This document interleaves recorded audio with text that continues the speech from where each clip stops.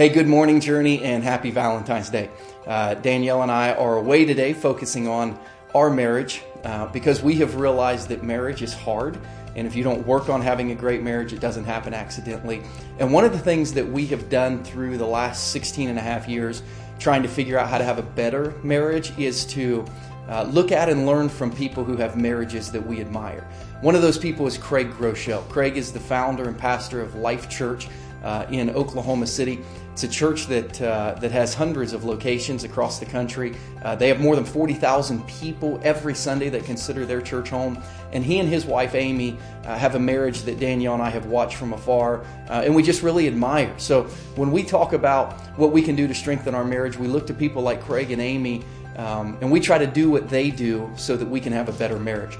Today, he's going to talk to you a little bit about some simple ways that you can focus on strengthening your marriage. But this message is really more than marriage.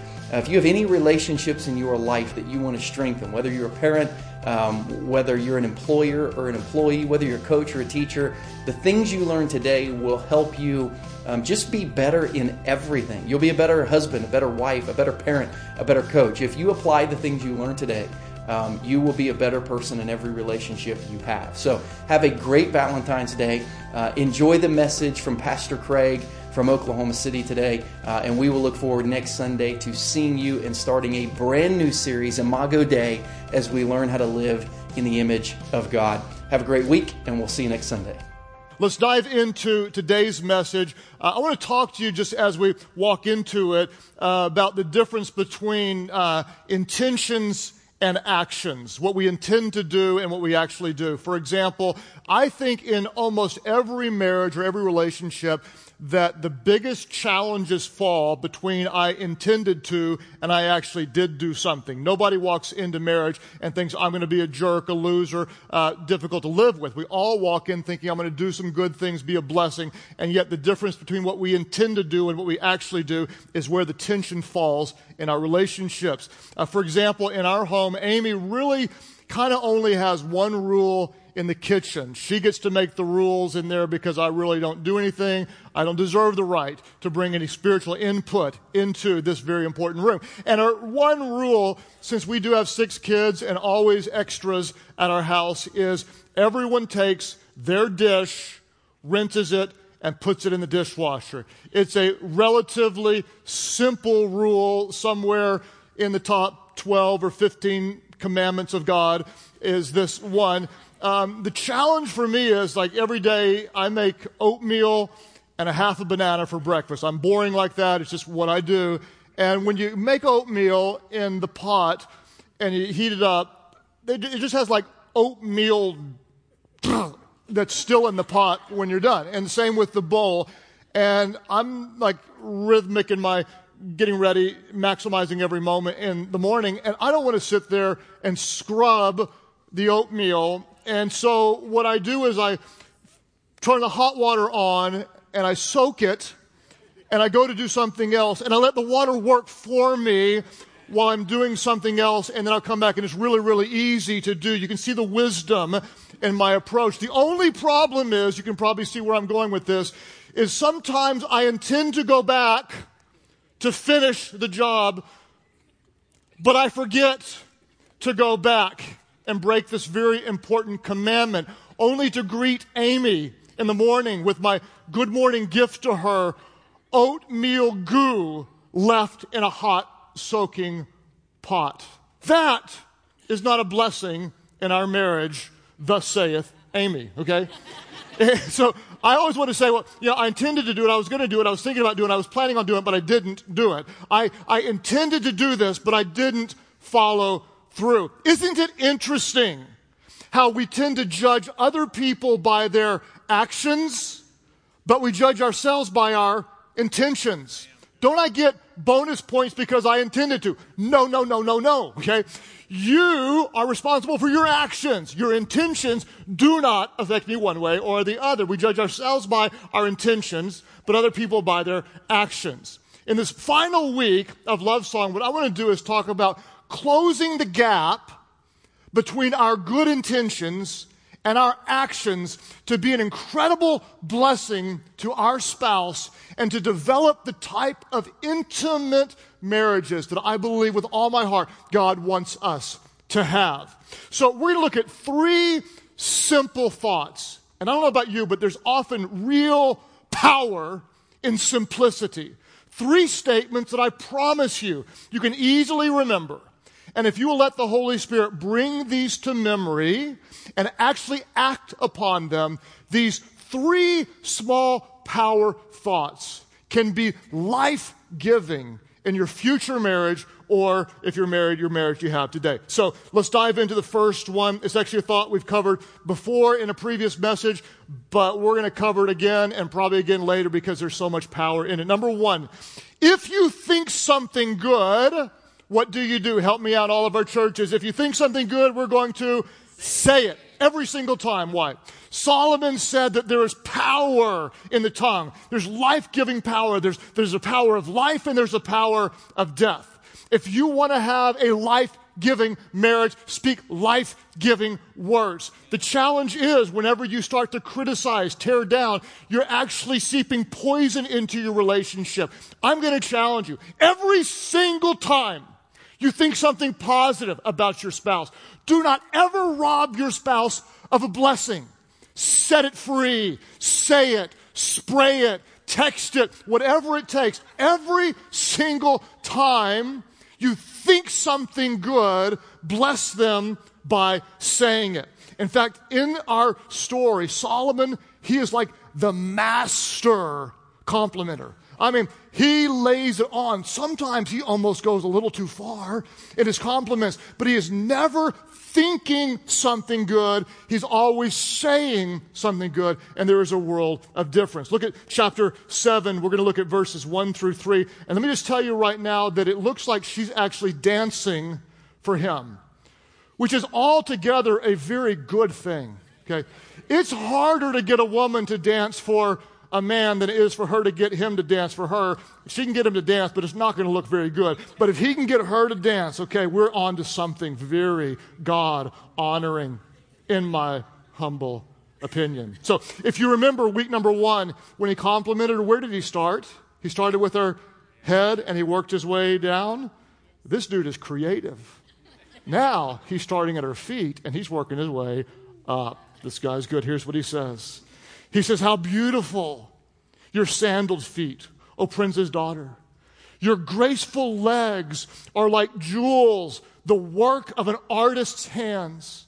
Every time I read that verse, I just picture the kid in the movie Christmas Story when he gets the leg lamp. And he's like, your legs are like, and he's going up like, that's what I probably ruined that verse for you, but that's what I see. And I just had to say it. So, verse, hey, we're just getting warmed up, baby. Hang on, because we're working our way up when it gets exciting. He says, your navel is a rounded goblet that never lacks blended wine. I don't have a clue what that means, but it sounds romantic. Then he says, your waist is a mound of wheat encircled by lilies. Now, just between you and me, I'm going to recommend you never compare her waist to a mound of anything. But that's just my opinion, and who am I to mess with the master? Then he goes in verse 3 straight to the breast. Okay? He didn't wait long because he doesn't wait long. And he says, your breasts are like 2 fawns, the twin fawns of a gazelle. Evidently, he's excited that there's 2 of them, because he keeps pointing that out, okay? But we're going to watch him as he compliments her very, very specifically. He's not just thinking positive things about her, but he's blessing her by saying it. In fact, what's one of the most common and complimentary and loving things that most every couple, even if you don't have a great marriage, you're going to say? You're going to say, I love you. Love you. See you later. Love you. Love you. I love you. Love you. Love you. Love you. Love you. You want to change the dynamics of your relationship. I'm going to encourage you to simply to add one word to that statement and fill in the blank. One word and fill in the blank. Instead of just love you, I love you, mean it, love you, add the word because, and fill in the blank with something different every single time. I love you because you're my best friend. I love you because I'd rather spend time with you than anybody else in the world. I love you because you're incredibly faithful to me. I love you because you are way too good for me. When you married me, I way out-punted my coverage. I love you because you're the best mom in the whole wide world. I love you because you put the family ahead of your work or career. I love you because, and you fill in the blanks. Years ago, Amy wrote me this one-page thing that just said, I love you because. That's where I got this idea. I love you because. And then she wrote all these little things. It was so great. I framed it and I still have it. Because she didn't just love me, she loves me because of a lot of reasons, okay? And that's a game changer. But here's the thing. Whenever you don't say something good, by human nature, your spouse usually assumes something bad. Think about it. Anytime you don't say something positive, people often assume the opposite. For example, have you ever done something that took a lot of effort for someone and then they didn't acknowledge it? Okay? You're like, wait. I cleaned up the house and you came home and you didn't even notice it? Whoa. Or you make this meal and you pour your heart into it and then you put it before Cookie Monster who just doesn't say a word. Like, what's the deal? Because they didn't say something positive, you end up assuming something negative.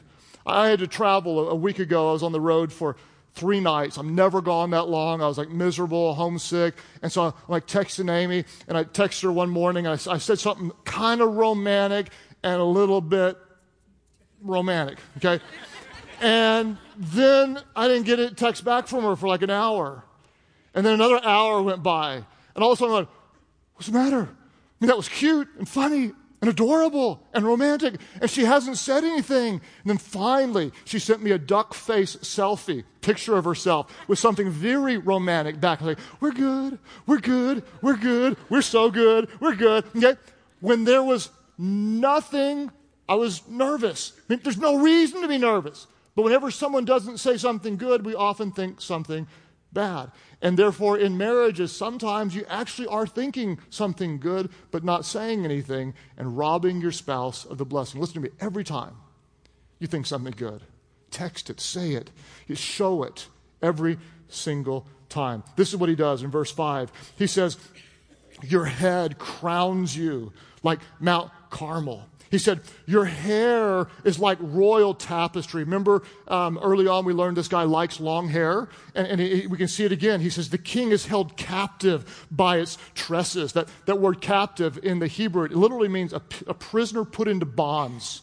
So he's saying, whenever you do this, whenever you do this, I'm like your love slave. I just love you, I'm your prisoner. That's what he's saying. Your hair does that to me. Now, verse 7 and 8, I just need to tell you to approach these verses with caution and wisdom from heaven. This is what he says. He says, your stature is like that of the palm. He's not talking about the palm of your hand. He's talking about like a palm tree. He's like, your stature is that like of a palm tree. And your breasts, here we go again, are like the clusters of fruit. I don't know what to do with my hands. I'm usually talking like this. And I'm like, you're like a palm, and your breasts are like clusters of fruit, okay? And so here's what he says. He says, I will climb the palm tree and take hold of its fruit. That's in the Bible. That's in the Bible. I'm going to climb the tree and grab the fruit. Now, if you're going to use that one, be careful. Because at best, there's going to be a 50-50 chance of a good response. You just need to know this because you try it one day. You know how women are. We talked about it earlier. And you're cute and you're adorable. Like, oh, yeah, come grab my fruit. And other days, get back from me and don't you touch me again. Because you never know what you're going to get. Let the Spirit guide you before you climb the palm tree. Okay? and so evidently, she's in a good mood and she likes him, and she says this in verse 10. She said, I belong to my beloved, and his what? Everybody say this word aloud. And his what? His Desire is for me. He desires me. The word in the Hebrew is a really powerful little word. It's the word teshuka. Teshuka. Okay? Sounds like, it's going to be like a commercial for some great infomercial product or whatever. Teshuka. This word actually, if you've ever watched like the Nature Channel, whenever some cat-like creature, lion, tiger, overtakes a gazelle or a deer, that's what this word is like. It's like, teshuka. And she's like, he teshukas me, okay? He's pursuing me with that. And she doesn't feel used. She feels loved, and she feels beautiful, and she feels cherished, and she feels honored because he has given life to the good things that he's thinking. Every time you think something good, bless them with it. Every single time. You may say, well, I don't think a lot of good things. I just say, hey, say what you want to see. You see anything that looks good, bless them. Like, I want him to be a spiritual leader, but he doesn't do anything. Well, if he prays over the Thanksgiving meal, go crazy over that. Oh, when you prayed, you're like a spiritual giant. You're a blessing to me, and you're encouraging what you want to see. She may not know how to encourage you. She says one thing that's good. Oh, thank you for encouraging me. Oh, you made me feel like such a great leader or a man when you did that. And so you encourage and you say what you want to see. Every time you think something special, say it. The second thing is this. Every time you think something good, say it. Number two, if you think something special, do it. If you think something good, say it. If you think something special, do it. And I want to break this point down into two different types of special acts. The first one I'm going to call purposeful time. Purposeful time. If you think about going and doing something together, don't just think about having that time. Make it happen. Make it a priority. This is what she does here in verse 11. She says, come, my beloved, let's go to the countryside. Let's spend the night in the villages. In other words, let's go get a bed and breakfast. Let's go get a hotel room and just spend some time together. Let's go on a little getaway where it's just the two of us. No kids around. In fact, I would encourage every single one of you who are married to do this at least one time a year. At least one time a year. I don't think there's been a year in 23 years of marriage where we haven't gone away at least for a night or two, sometimes 3 or 4 without the kids. And you're going to tell me all the reasons why you might not be able to do that. I'm going to tell you right now, you can't afford not to. Because when you get away, there's something special that happens.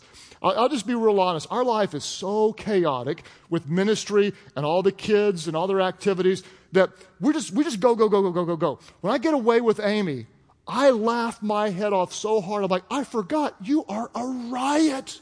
You're hilarious. I'm like rolling on the floor laughing, and then I'm rolling on the floor doing other things because, there's something special that happens when you get away. You reconnect in a way that you just simply cannot do as effectively when you're in the normal routine of everyday life. Purposeful time. Some of you, you're going to have to say no to a lot of things most people say yes to say yes to something very few people have.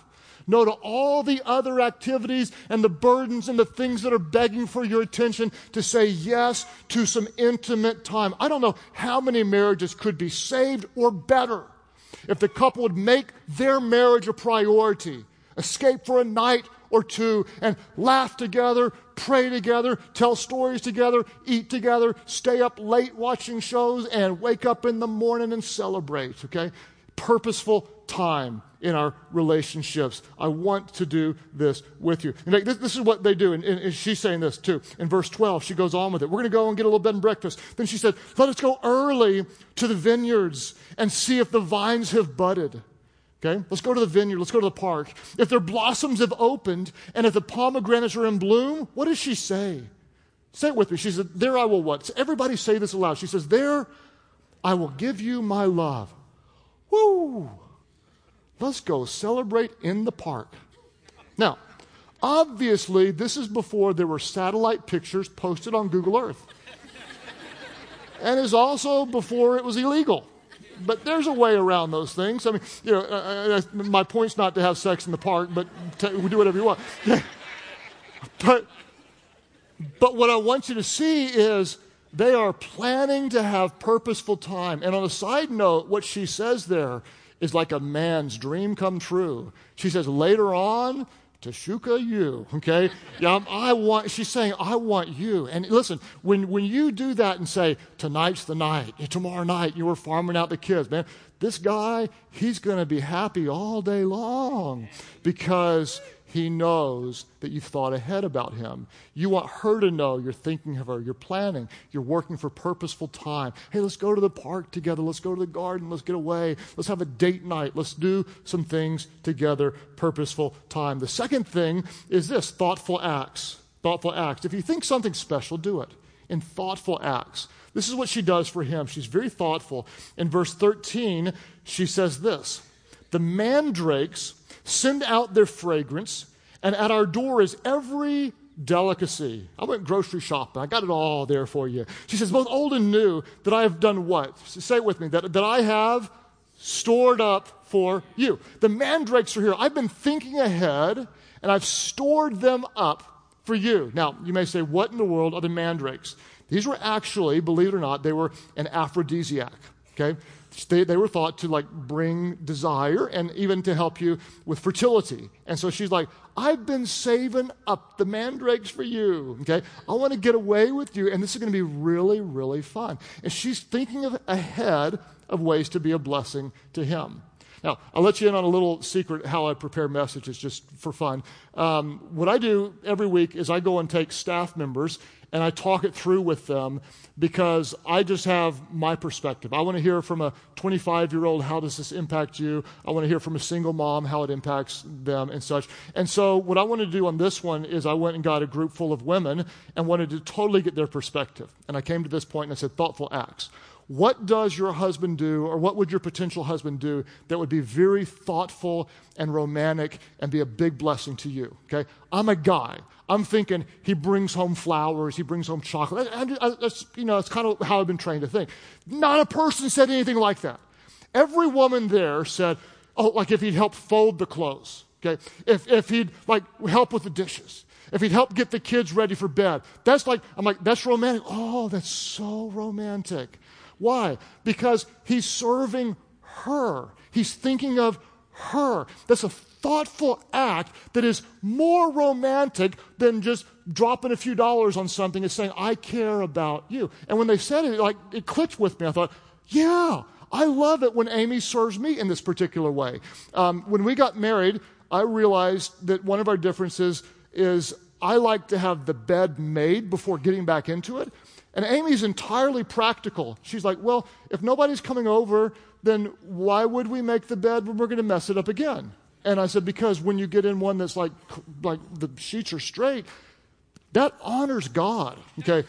And if the sheets are clean, that's like a whole nother level of spiritual blessings. There's just and even if you got the throw pillows, I know I'm losing cool points with some guys, but if the pillows are on there in the right place and you slip into clean, cool sheets with no wrinkles, ooh, okay.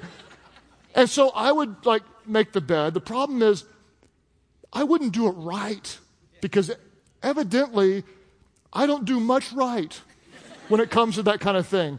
And so it was like this, no. And one day Amy said, you know what? I know this means a lot to you. I'll make the bed. And so every night when I get in the bed, in my mind, consciously or subconsciously, I'm kind of remembering, she did that for me. She didn't care about it.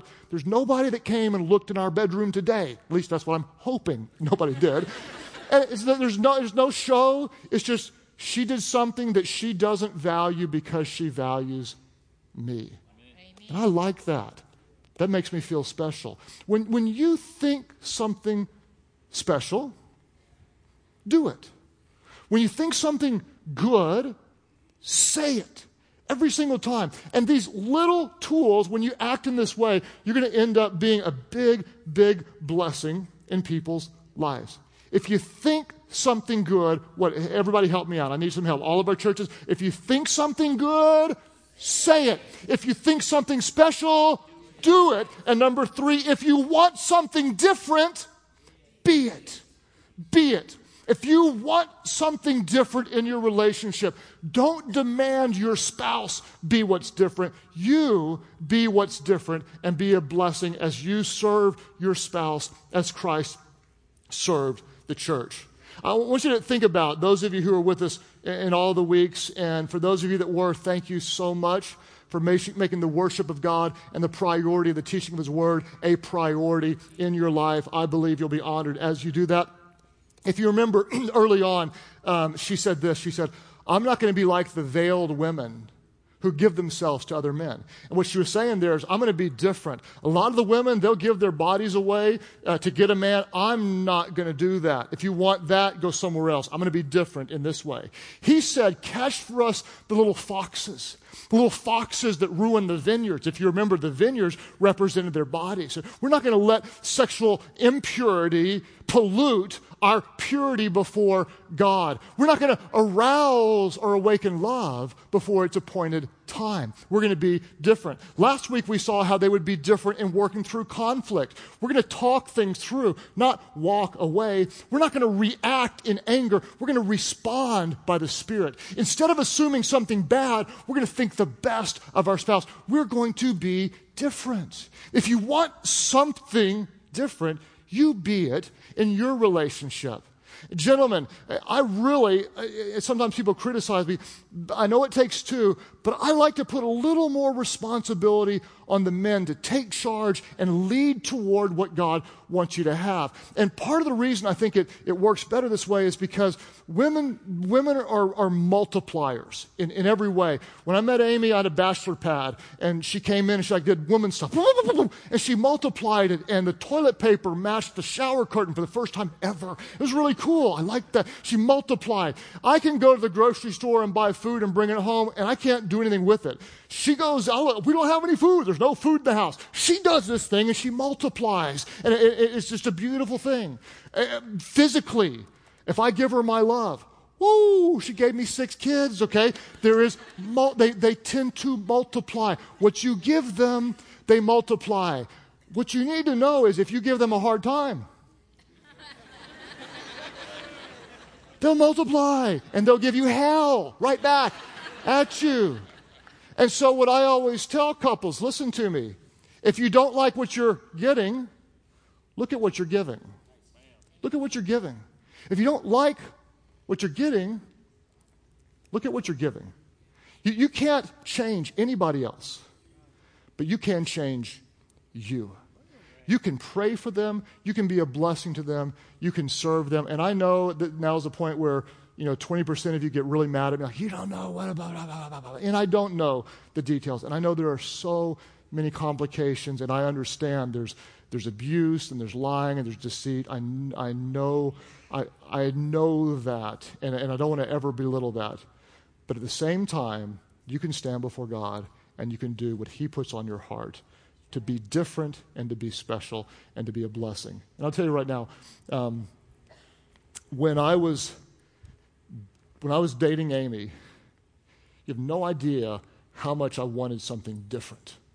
When I look at what I see in this world today, I do not want my children to have the normal type marriage that I see. I do not want that. I don't want that for our church. In fact, I would just almost declare, I believe by faith, that our church is going to want something better in their relationship with the spouse. And if you want something different, you cannot do what everybody else does. And so we just decided to take a very different approach and to not have sex before marriage and to spend a lot of time praying and learning from a mentor, how do we do relationships. And I'll tell you right now, I never, ever dreamed, honestly, I never dreamed that marriage could be so good. There wasn't even a category in my mind. And it doesn't mean that we don't fight. The night I taught on fighting, we fought. Oh, how you like that? Okay? I'm not saying we don't fight. We're like anybody else. But I'll tell you right now, I promise you, your marriage can be as good as both of you want it to be. If both of you want to serve Christ and to serve one another, you can experience the blessings that are greater than anything you could imagine. But it's not going to happen by accident. You're not just going to, I didn't mean to, and we were just happy and love each other. It's going to take some intentionality. It's going to take seeking God and surrendering to his will. And when you see this couple do this, I love this verse. I want to close out our whole series with what she says, okay? She's been loved and honored and cherished. And you can often tell a lot about a man by looking into the wife's eyes, okay? If you look into her eyes and hear what's in her heart, here's what she has to say. Song of Solomon, chapter 8, verse 6. Place me like a seal over your heart, like a seal on your arm. I love this. For love is as strong as death. That's how strong it is. Its jealousy unyielding as the grave. It burns like blazing fire, like a mighty flame. Place me like a seal over your heart, that you are mine forever. I am yours, you are mine, my desire is for you.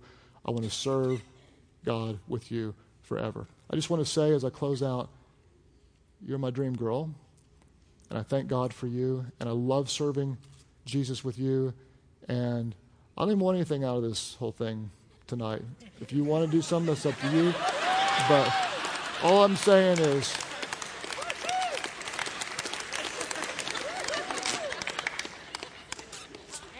with that, let us pray.